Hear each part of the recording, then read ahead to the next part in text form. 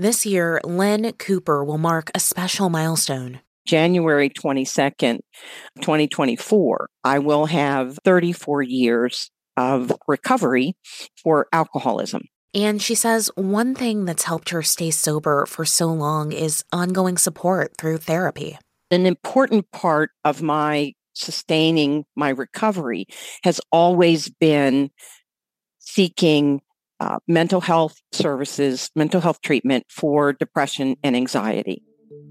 I was doing great. I found a wonderful therapist. She was a licensed marriage and family therapist, and I had been seeing her for about 6 years. But then Cooper's therapist gave her some disappointing news. About 6 months before I turned 65, she told me that she was not going to be able to see me anymore because of the fact that I was going to be on Medicare. That's because at the time, licensed professional counselors and licensed marriage and family counselors didn't accept Medicare, the federal health insurance program available to most Americans at age 65. I was just stunned because she was a licensed marriage and family therapist, and she was terrific, and she was helping me a lot. There was no way that I could afford to pay out of pocket. It just would have been just way too expensive. I started looking for a new therapist, and that's where I ran into trouble because there were very few therapists that accepted Medicare. Even though Cooper is herself a behavioral health policy specialist, her job is helping seniors find mental health services. So it was shocking to me that for the first time in my 64 years on the planet, I couldn't access health care. And it was because I had Medicare. Cooper ended up on a waiting list. It took 6 months to get an appointment with a social worker who did accept Medicare. It was a stressful time, no question about it.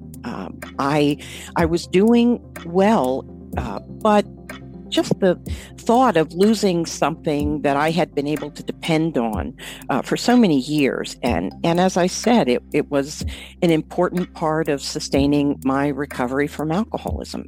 And fortunately, I was okay at the time and able to sustain my recovery. But what happens to people who are not okay?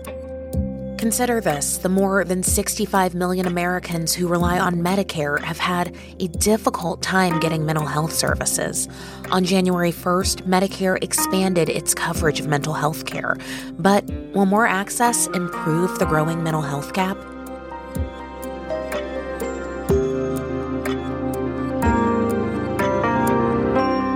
From NPR, I'm Juana Summers. It's Sunday, January 7th.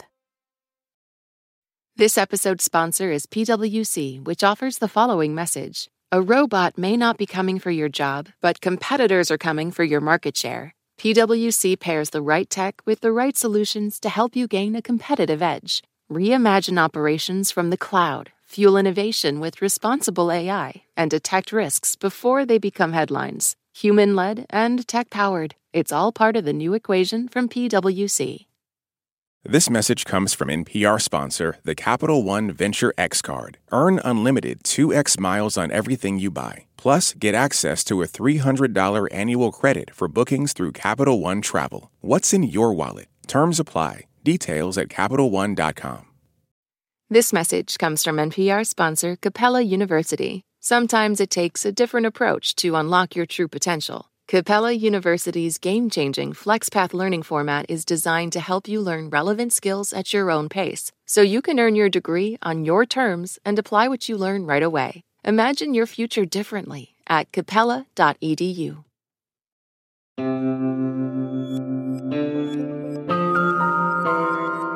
It's Consider This from NPR. As of January 1st, Americans who rely on Medicare have increased access to mental health coverage. Medicare will now cover therapy appointments with licensed marriage and family counselors and licensed professional counselors. Those two types of therapists make up around 40% of the master's level mental health providers in the country. That's according to the American Counseling Association. Here to help us understand how this new law could affect both patients and providers is Victoria Kress. She's a professor at Youngstown State University and a licensed professional counselor. Victoria, thanks for joining us. Thank you so much for having me on the show.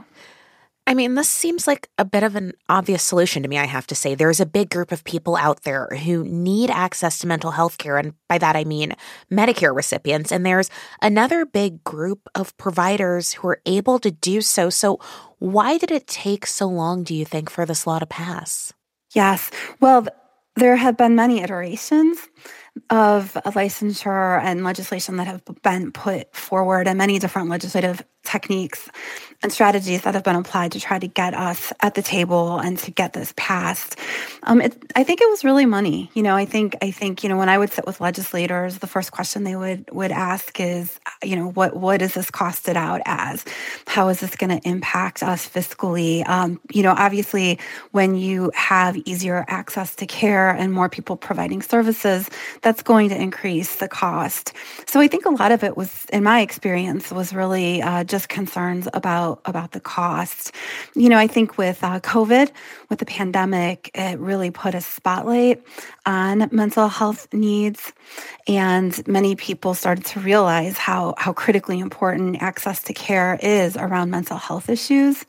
And because of that, I think legislators felt an increasing pressure to provide access to care for those on Medicare, which isn't just older adults. Right. People often think older adults. It's also, there are 9 million people who have chronic disabilities who are under the age of 65 who receive Medicare services. So it's also going to increase their access to care as well. I mean, we should just be frank here. The need for mental health care in this country is incredibly stark. I mean, the Department of Health and Human Services estimates that 169 million Americans are living in an area with a mental health provider shortage. So, Victoria, how much of a dent could this change make in that what seems like massive need? Yeah, it's profound. It's profound. Yes, about half of America lives in an area with a severe shortage of providers. And I can tell you, as someone who works in an urban area, even in the urban areas, they're really walking the line and struggling to find enough providers to meet the demand for services. So 18% of Americans receive Medicare, and they're going to overnight have access to so many more providers.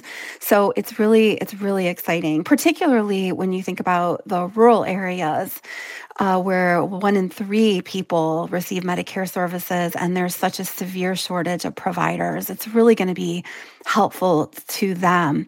And the advent of telemental health, or providing counseling services via telehealth, that's also an exciting development that's occurred since the pandemic, which will help these people in rural areas who really struggle to get connected with mental health providers, get the care that they need. Something else that we also don't think a lot about is addictions. Many people in America struggle with addictions. Many older adults and people with chronic disabilities struggle with addictions.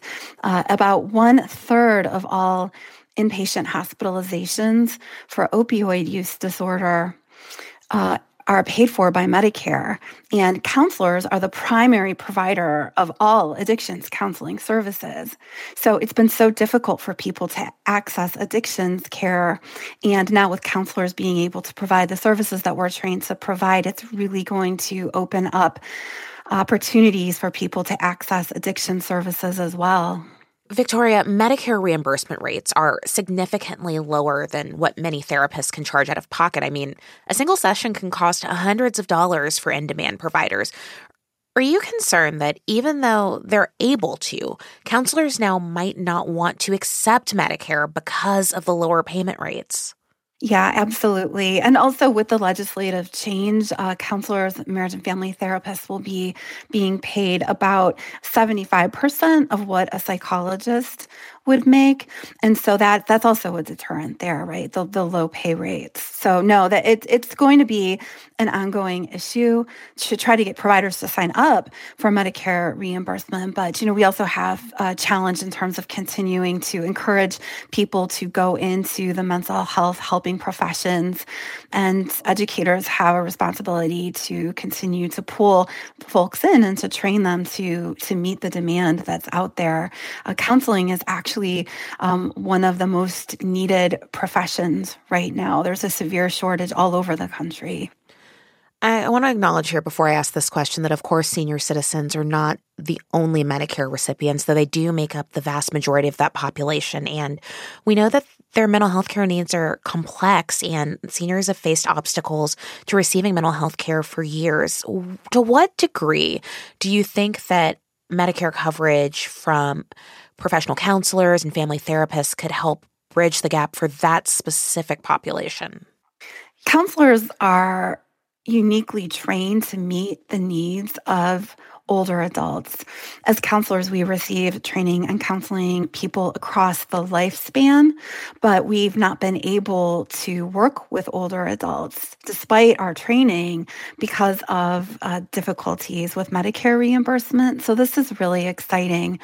One of the things that makes counselors unique from other mental health professionals is that we have a focus on mental health. And what that means is we focus on people's strengths, their resources, and their capacities within themselves, within their families, within their communities, and within society. And we focus on those and we pull those into our treatment plans and how we go about helping them make the changes that they want to make. So I think our focus on development, our focus on mental health, our focus on being holistic, our focus on wellness is really unique to the older adult population. I think it really resonates with them. And I think that our presence in this market is going to be really well received. Victoria Kress, she's a professor at Youngstown State University and a licensed professional counselor. Victoria, thank you so much. Thank you for having me on the show. This episode was produced by Avery Keatley. It was edited by Jeanette Woods and Courtney Dorning. Our executive producer is Sammy Yenigan. It's Consider This from NPR. I'm Juana Summers. At this year's Oscars, Oppenheimer took home the award for Best Picture, Emma Stone and Robert Downey Jr. also picked up wins, and Ryan Gosling brought the Kenergy. For a recap of all the highlights, listen to the Pop Culture Happy Hour podcast from NPR. This message comes from NPR sponsor Charles Schwab with its original podcast on investing. Each week, you'll get thoughtful, in-depth analysis of both the stock and the bond markets. Listen today and subscribe at schwab.com/oninvesting or wherever you get your podcasts. Support for NPR and the following message come from IXL Online. Is your child asking questions on their homework you don't feel equipped to answer? IXL Learning uses advanced algorithms to give the right help to each kid, no matter the age or personality. One subscription gets you everything. One site for all the kids in your home, pre-K to 12th grade. Make an impact on your child's learning. Get IXL now. And NPR listeners can get an exclusive 20% off IXL membership when they sign up today at IXLlearning.com.